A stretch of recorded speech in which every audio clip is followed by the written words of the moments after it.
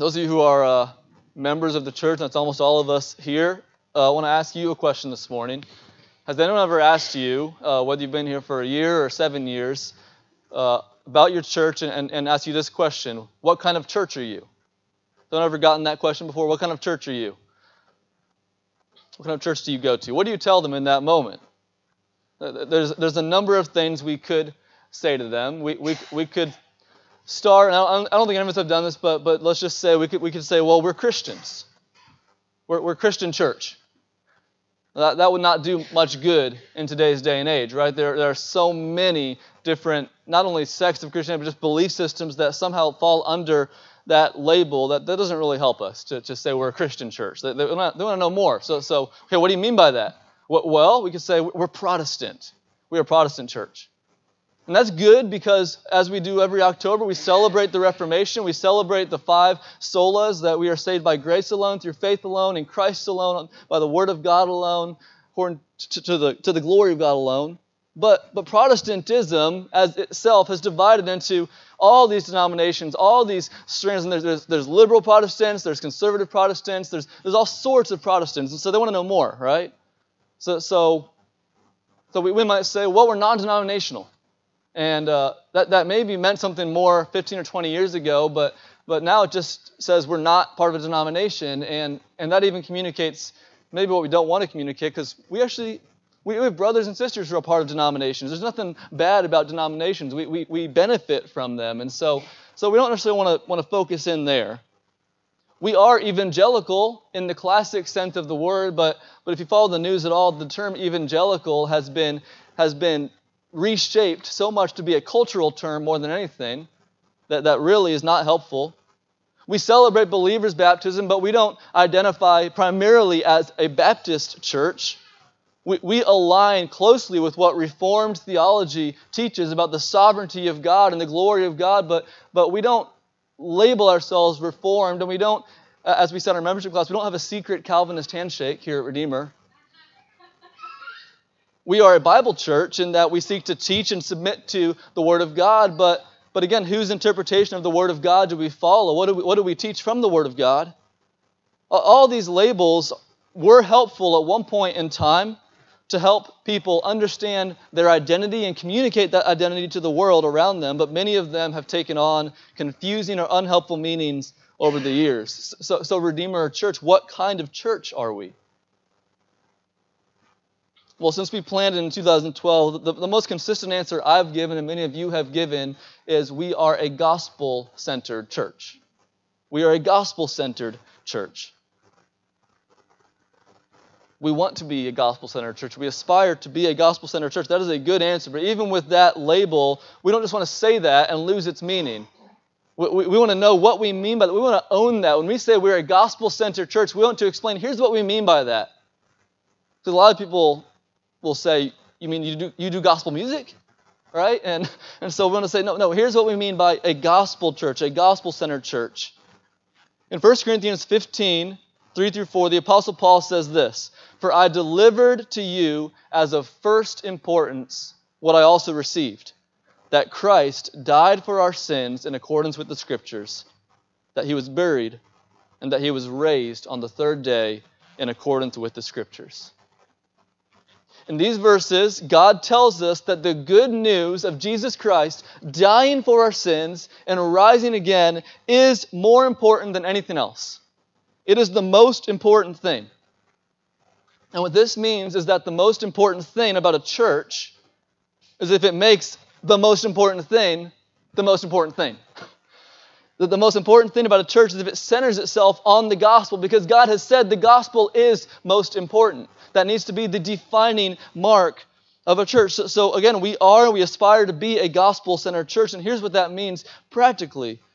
It means that the gospel is both the foundation on which we are built, and it also gives us the material we build with. It's both our foundation and the means of our formation as a body. It's our foundation. It is what we believe. It's what gives us our very identity as a church. But it also provides us with what we need to build. It gives us everything we need to be shaped. Everything we do as a local church is shaped by and filled with the gospel. So you want to know what a gospel-centered church is? Here's what you tell people. A gospel-centered church is a church that is founded on and formed by the gospel of Jesus Christ. We're founded on it and we're formed by it. Both of those realities are necessary. Now, over the next 8 weeks, we're going to be in a series called Foundations and Pillars. Foundations and Pillars. For the first 4 weeks, we will be reflecting on the gospel foundations that we are built on as a church. And here's what those gospel foundations are. 1, the glory of God. 2, the sinful condition of man. 3, the person and work of Christ. And 4, the necessity of repentance and faith. Those are the gospel foundations that we are built on as a church. God is glorious. We are sinners in need of a Savior. Jesus Christ is that Savior, and to be saved, we must repent and believe. That is what we are built on. That is our foundation. Now, after a month of reflecting on those foundations, we're going to spend a month thinking about how that gospel and those foundations then shape our ministry, specifically in regards to our pillars: worship, fellowship, discipleship, mission. How does that gospel fill and shape this ministry that we have here as a church? How does the glory of God, the sinfulness of man, the personal work of Christ, and the need for repentance and faith shape and form our ministry here? Foundations and pillars. What we believe and what we do. Doctrine and ministry. And our prayer as elders through this series is that our grasp of the gospel would be firmer, our delight in the gospel would be deeper, and our ministry of the gospel would be more faithful here at Redeemer Church. And so before we dive into this first message, I want to pray one more time for God to do those very things. Let's pray together again. Our Father in heaven, we praise you as the God of the gospel. Lord Jesus, we look to you right now as the head of your church, who you gave yourself for in love. And we pray that by your Spirit, you would show us your glory. You would expose us in our sinfulness. You would magnify the cross of Christ. You would renew us in faith and repentance. And that you would strengthen our pursuit of your glory and the joy of all people through worship, fellowship, discipleship, and mission. Lord, we pray these things for your glory, and in Jesus' name, amen. So the first gospel foundation that we're going to be looking at is the foundation of the glory of God. The glory of God. And to do that, we're going to be looking at Exodus 34, verses 6 and 7.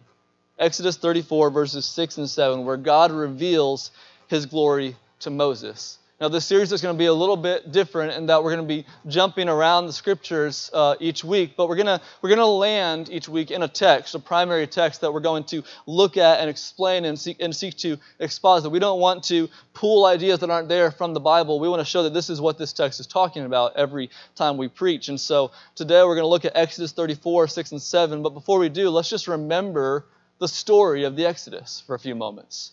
So let's just reflect on this story. And to understand the story of the Exodus, you really have to go back a little further to the story of Abraham. You need to recognize and remember that there was a man named Abram whose name was changed to Abraham. And God called this man, and he chose him and made a promise to him. He said, I'm going to bless you. I'm going to make your name great. I'm going to make a great nation out of you. And through you, all the nations of the earth will be blessed. God made this promise to Abraham. He entered into a covenant with Abraham of blessing and of guaranteeing that from his line would come a great nation, and from that nation, all the nations of the earth will be blessed. That's the covenant God made. And Abraham believed God, and God established his covenant with him. He gave him a son in his old age, Isaac. He reestablished the covenant with Isaac, and then again with his son, Jacob.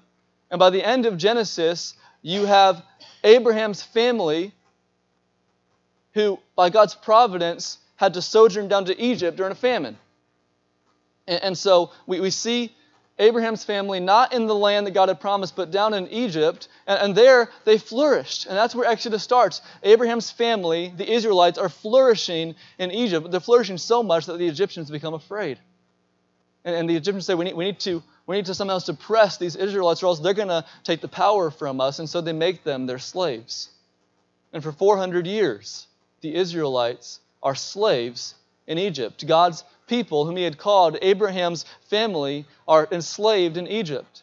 And they cry out to God, and God raises up a man, an Israelite, but raised up as an Egyptian prince, Moses, and he sends Moses to deliver his people from slavery.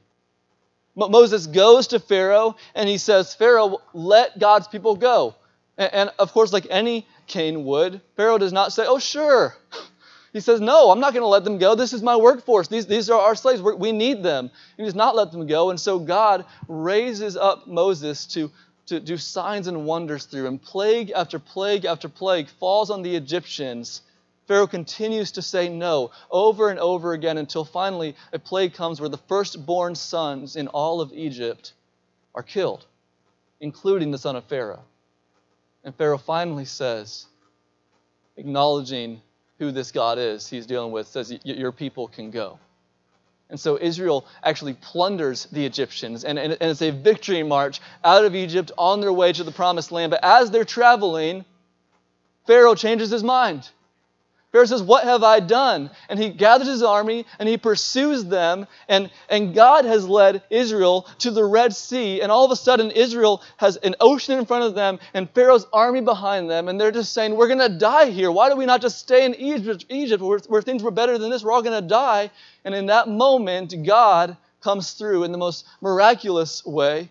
Through Moses, he parts the sea, a wall of water on the left, a wall of water on the right. The Israelites walk through on dry land, and as the last Israelite steps onto dry land on the other side of the sea, God allows the waves to crash back down onto the Egyptian army. And Israel is definitively freed from slavery. God has redeemed his people. He has done it. He has set them free. Now he is going to lead them to the promised land. But before he does, he leads them to a place called Mount Sinai. At Mount Sinai, God comes down in a cloud of fire and dwells on top of the mountain with his people. And he enters into covenant with his people. He says, I bore you on eagle's wings out of Egypt. And now, if you will obey my commandments, you will be my treasured possession in all the earth. And he gives them his 10 commandments, and he gives them his law. And they say, we will obey, we will follow, we will follow you, Lord. We enter into covenant with you. Now Moses, again, in all this, he is the mediator between God and Israel. When God speaks to Moses, then Moses speaks to Israel. And Moses, in turn, prays to God on behalf of Israel. And God, in this moment, he calls Moses up the mountain. He calls Moses, come up to where I am so I can give you the law on 2 tablets of stone. And so Israel watches as Moses ascends the mountain and enters into this cloud of fire. A day passes, another day passes, a week passes, a month passes, and Moses has not come back down the mountain. And the Israelites begin to wonder what is going on. And they conclude Moses is dead. Moses died up there, and we don't know anything about this God, but we do know that a God delivered us. And so what they do is they quickly turn from this God who had delivered them, and they make a golden calf. They make an idol, and they say, this is the God who has delivered you from Egypt, and they worship this idol. Imagine that after all these miracles, after all these signs and wonders, quickly turning away to this idol. And God tells Moses, who's still up on the mountain, he says, the people have turned away from me. The people are worshiping idols. He says, Moses, I'm going to destroy them all in my wrath, and I'm going to start over with you. But Moses intercedes for the people, and he says, Lord, you made a promise to Abraham and Isaac and Jacob. What about your promise? He says, Lord, you delivered Israel from Egypt. What would the nations say if you delivered them only to destroy them? Lord, have mercy, relent from wrath. And the Lord listens. The Lord listens to Moses' prayer. He relents from wrath. He does not destroy them. Moses goes back down the mountain. He destroys the 2 tablets the 10 commandments were written on. And through a whole ordeal of events, God does not destroy his people, though he does discipline them. But then he tells Moses, go to the promised land, but I'm not going with you. I'm not going with you because if I went with you, I would consume you. And Moses will have none of that. He says, God, if you won't go with us, then we're not going to go. If your presence won't be with us, then what will make us distinct on the earth? How will we be any different than all the other nations on the earth? You need to go with us. If I have found favor in your sight, go with us. And again, God listens to Moses. God responds to Moses. He says, I will go with you.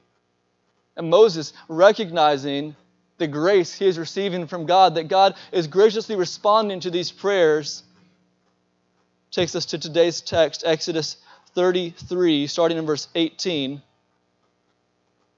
Moses said, please show me your glory.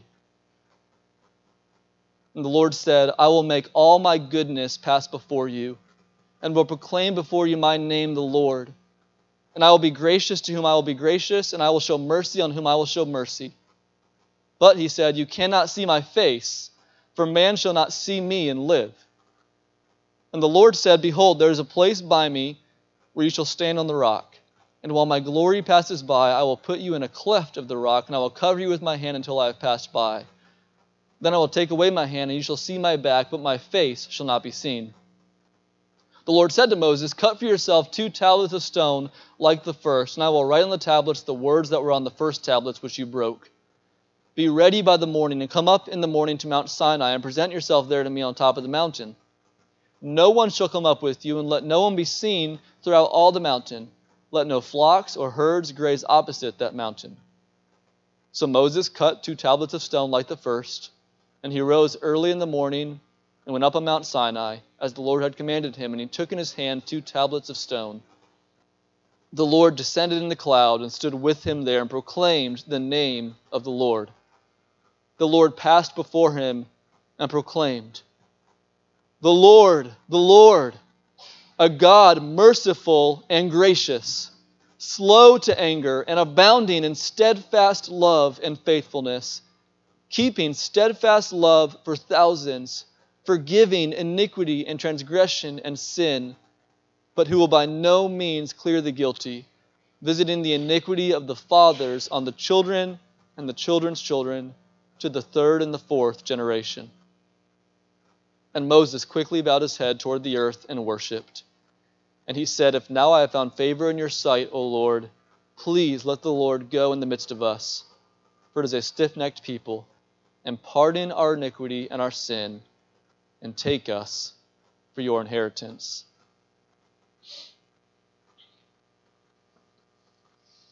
This text just presents to us an ocean of truth for us to just dip our toes in this morning. There's so much we can say from these verses, but what we want to focus in on is the proclamation of the glory of God.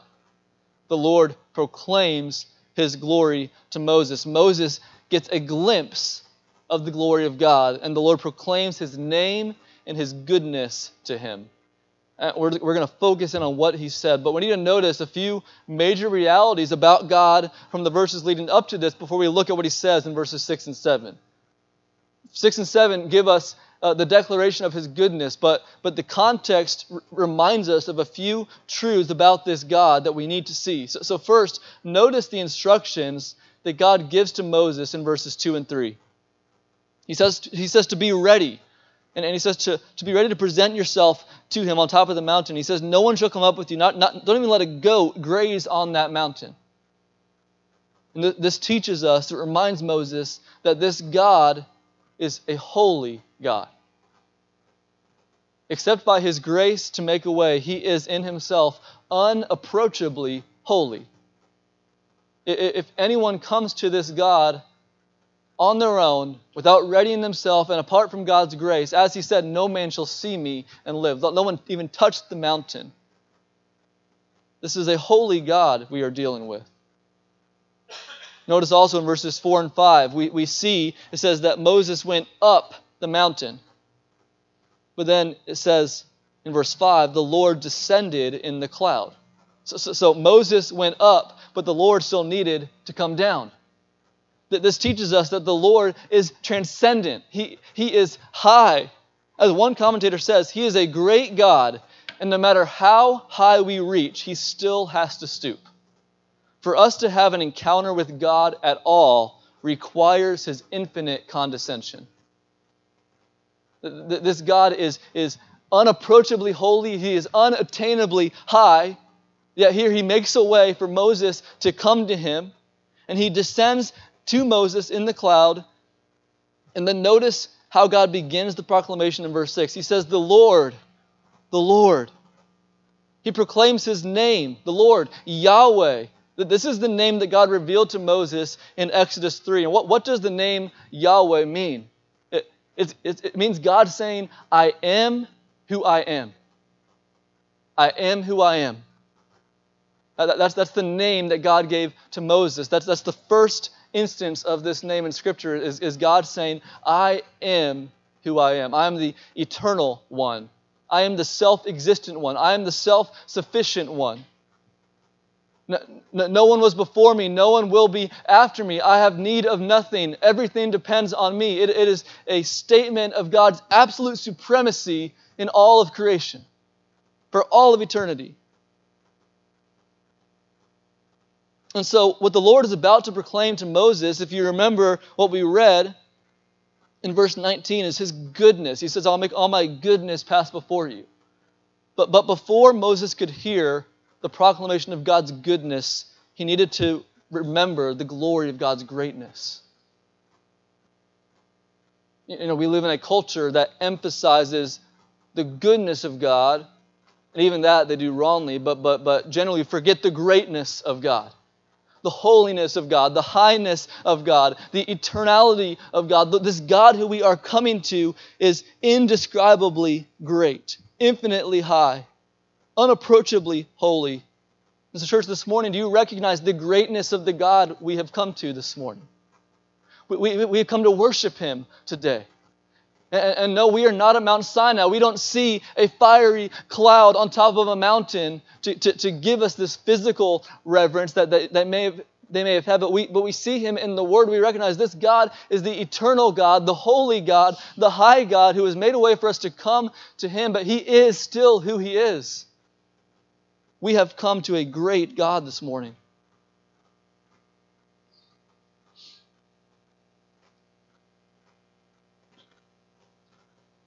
Having established the glory of His greatness to Moses, now the Lord proclaims to Moses the glory of His goodness. The glory of His goodness. And what the Lord does is He proclaims 7 attributes or 7 characteristics about who He is. 7 characteristics about His goodness. And notice, church, that though Moses prayed, what did Moses pray? Show me your glory. I want to see your glory. We do know Moses saw something because his face was shining from it when he went back down the mountain in Exodus 34 later. But Moses does not tell us what he saw, does he? He said, show me your glory, but then he records not what he saw, but what he heard. He records what he heard. And what this tells us is that the glory of God is not something external. God's glory is not in His external brilliance. It's not in His external beauty. It's not something that we see primarily. The glory of God is in who He is. The glory of God is His heart. The glory of God is His nature. It's His characteristics. And this is what Moses records for us. This is what Moses emphasizes, the glory of His goodness. And so, what is the glory of God like? What did Moses see? What did Moses hear? First, God is merciful. The first thing God declares about Himself is that He is a merciful God. Some of your translations may say compassionate. The idea here is that God, He sees our condition and He sympathizes with our need and He is drawn to help us. And remember, this is who God is in Himself. This is His very nature, is that He is a merciful and compassionate God. And we see it illustrated with the Israelites. He exercised His compassion and His mercy when they cried out for help in slavery. And what did God do? He heard their cry. Their cry came to him, and he was moved to respond, and he brought them the help they needed. He's compassionate and merciful. You know, in our day and age, we especially when we live in Chicago, but even around here, we see people who have need. We see people who ask for money, ask for help, and there's obviously need there, but we often don't know what kind of need, what kind of help to give them. We often don't know what do they need, how could I help, if we even have a heart to help them. But God is compassionate. He is moved to help in need, and He knows exactly the kind of help to give. He knows exactly what we need. He's moved to help us, and in His compassion and His wisdom, He does help us. He's glorious in His mercy. Second, God is gracious.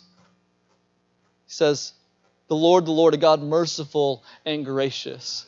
Now, the Bible says a lot about God's grace. We preach a lot about God's grace. It is God's unmerited and undeserved favor.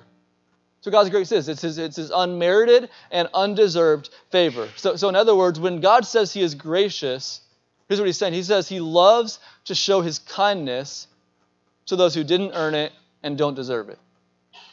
That's who God is. He loves to show His kindness to those who didn't earn it and don't deserve it. He blesses for no other reason than His inclination to bless, even those who don't deserve His blessing, even those who deserve the opposite of blessing. God, in His grace, as a gracious God, loves to show kindness without anyone meriting that kindness. This is who He is. This is His glory.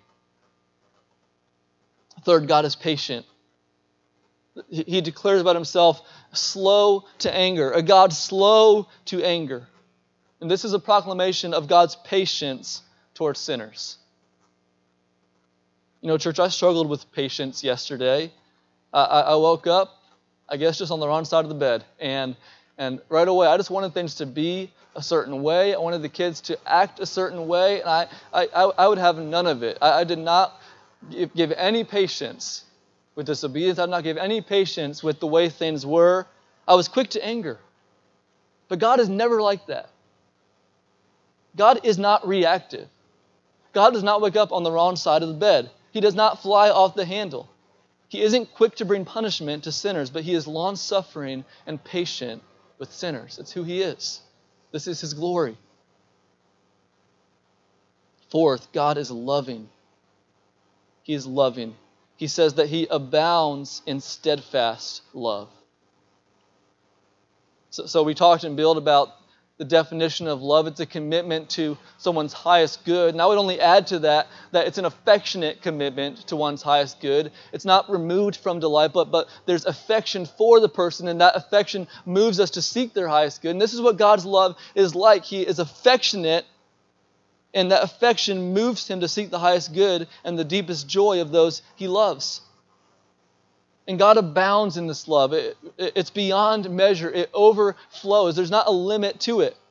Think about the old hymn. You guys probably know this hymn, The Love of God. It says, could we with ink the ocean fill, or were the skies of parchment made, where every stalk on earth the quill, every man ascribed by trade, to write the love of God above would drain the ocean dry.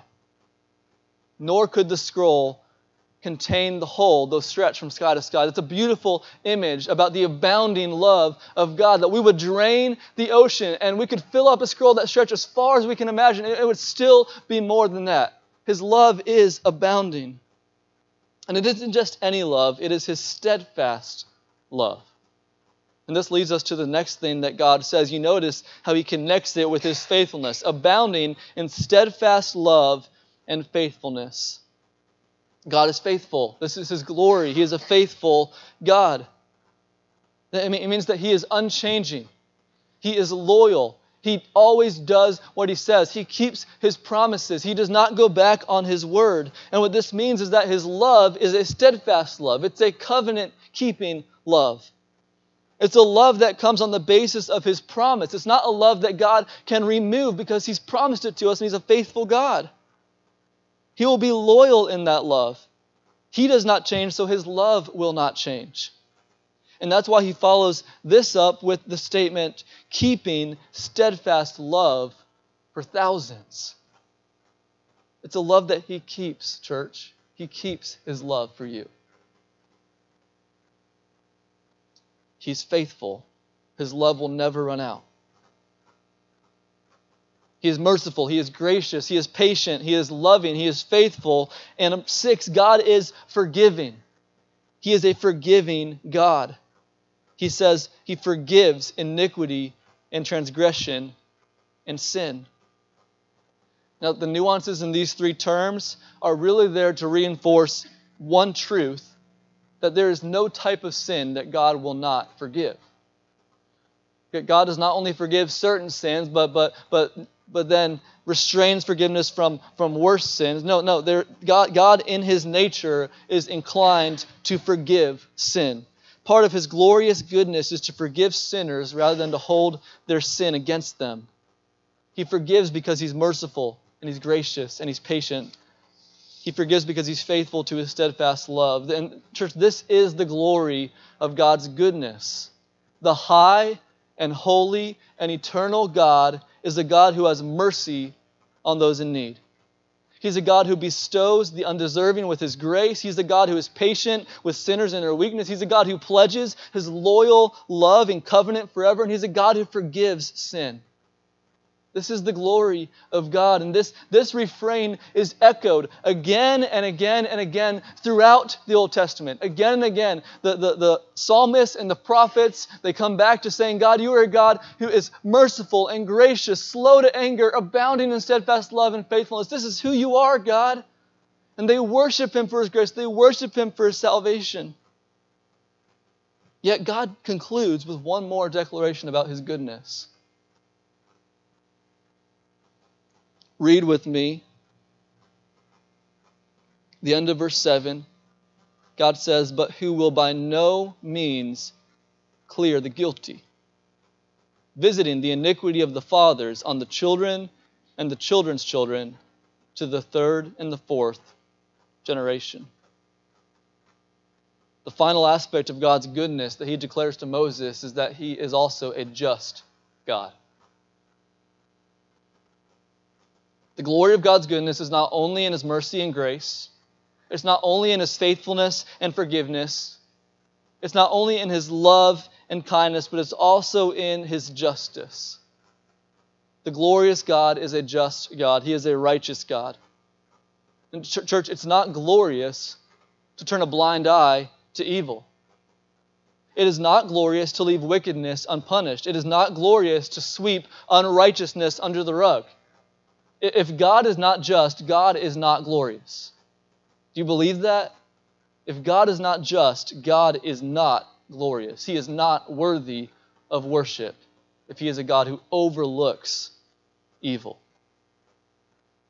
But he is just, he is righteous, and he says here that he will perfectly punish the guilty for their sin.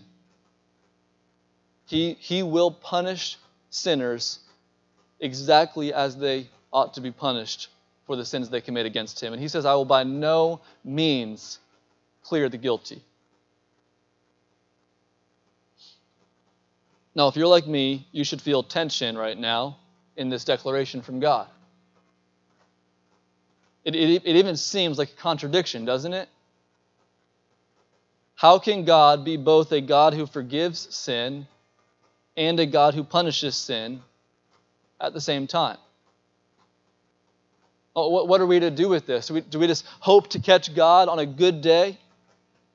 Or do we try to do enough good that he's inclined to be gracious on the things that we didn't do, but if we aren't good enough, then he'll stick with judgment?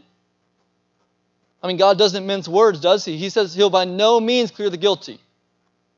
Right after he declares, I'm a God who forgives sin. And church, this is where we need to remember that Moses experienced that day only a glimpse of the glory of God. Think about this with me. God told Moses, I'm going to let you see just the very last fleeting glance of my glory as I pass by. And Moses heard this proclamation of God's name, and he heard all these attributes. And we need to make sure that we understand that God's attributes always come together. They always work in conjunction, that you can't separate out one attribute from the other. You can't say that sometimes God is loving and sometimes He's just. No, He's always all of these things. But how? Moses saw a glimpse of it that day, but he did not see the fullness of it. Moses did not see the fullness of His glory. He lived by faith in what God declared. He lived by faith with this tension. All the Old Testament saints lived by faith with this tension. Like I said earlier, the Israelites would go back to this as their refrain. This was their foundation for who God is. They would go back to it over and over and say, God, you are gracious and merciful, slow to anger, and abounding in steadfast love. And most of the time they don't say after that, and you are also the one who does not let the guilty go unpunished. And the reason is because they looked to God in faith as a God who would be gracious to them. They weren't neglecting His justice. They were looking in faith to the God saying, please forgive me. But they had a tension there. How could He forgive us? We know He says He will. How is He going to do that? How can He not leave us unpunished? Moses saw a glimpse of the glory of God, but the full revelation of His glory appeared with the coming of Jesus Christ. Turn with me to John 1. Keep your finger there in Exodus 34, but turn with me to John 1. We've looked at this a while back as a church, but we're going to see it again today. John 1, verse 14. Listen to what the Apostle John says about Jesus Christ. He says, and the Word became flesh and dwelt among us, and we have seen His glory. Glory as of the only Son from the Father, full of grace and truth. John bore witness about Him and cried out, this was He of whom I said, he who comes after me ranks before me, because He was before me. For from His fullness we have all received grace upon grace. For the law was given through Moses, grace and truth came through Jesus Christ. No one has ever seen God, the only God who is at the Father's side. He has made Him known. Do you see what John is saying there in light of Exodus 34? He says that Moses received the law from God, and Moses received that form of grace from God. And Moses, we know he saw a glimpse of God, but God told Moses, you can't see me and live. And so he just saw a fleeting glance. But then John says that we've received something better than Moses has received. We've received grace upon grace. We've received grace and truth in Jesus Christ. No one can see God, but the only God has made Him known, and we have seen His glory. Do you want to pray with Moses, Lord, show me your glory? Is that your prayer this morning? Then you need to look to Jesus Christ. That is where you see the glory of God, in His Son, Jesus Christ, in the Word made flesh. What do we see when we look to Jesus? We see that God is a merciful God. Jesus sees us in our helpless, needy, sinful, broken condition, and He has compassion on us, and He moves toward us to help us. In Jesus, God condescends to help us, even by becoming like us, by sharing our humanity, to deliver us from our fallenness, even dying on the cross for us. God is a merciful God, and we know that in Jesus. We see that He's a gracious God. Through Jesus, God provides salvation and blessing and life to people like you and me who don't deserve it and who haven't earned it. He sends Jesus in His grace. And through the death of Christ, He makes that grace available to us. We see that God is slow to anger. Think about it. God does not respond to our sinfulness by condemning us, but by sending His Son to save us. He doesn't react to us in wrath. He invites us instead to repent and be saved. He's patient with us. We see that God abounds in steadfast love and faithfulness. Jesus makes a new covenant with us, and He ratifies that covenant with His own body and His own blood as He dies on the cross. He loves us with abounding and enduring love by laying down His life for us. We see that God forgives sin. Jesus came pronouncing forgiveness to all who repent. Jesus declared to people throughout His ministry that their sins were forgiven. And even on the cross, Jesus prayed, Father, forgive them, for they know not what they do. And lastly, we see all of these things, His mercy, His grace, His patience, His love, His faithfulness, His forgiveness. We see these things working not in opposition to His justice, but in unity with His justice. God will not let evil go unpunished.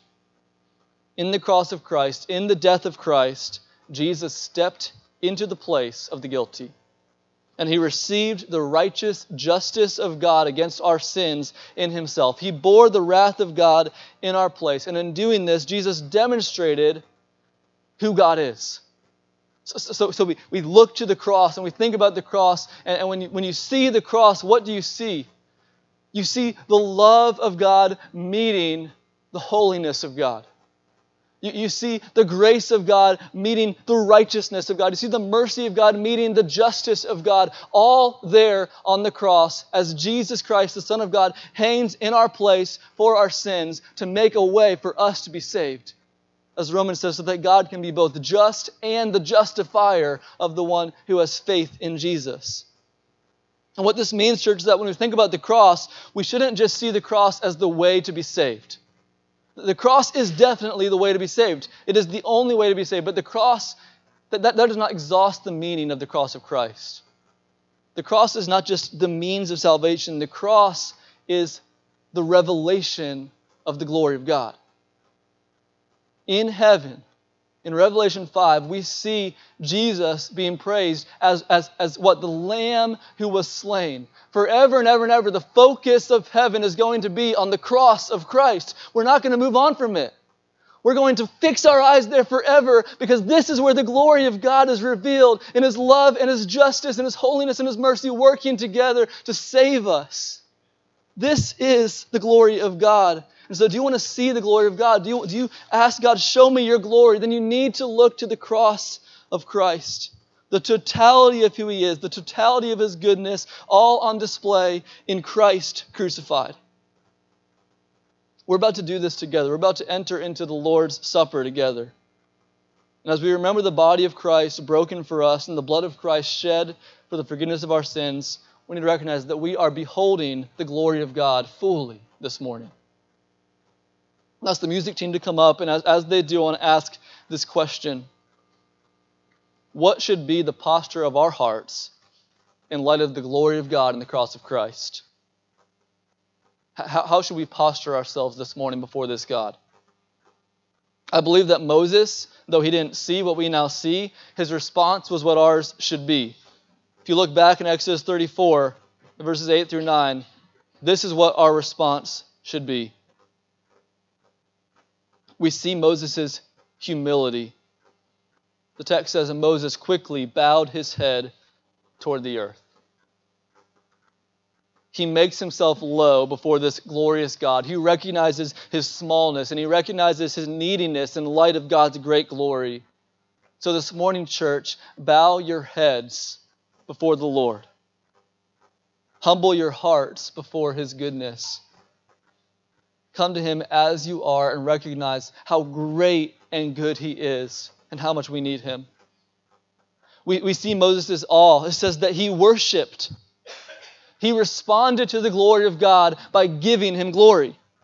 He magnified the glory of God in that moment. He affirmed back to God, you truly are glorious. I affirm it. I see it. I recognize that you're glorious and you are worthy of my worship. So this morning, give God the glory, church. Worship Him. Reverence His name. Be in awe of who He is.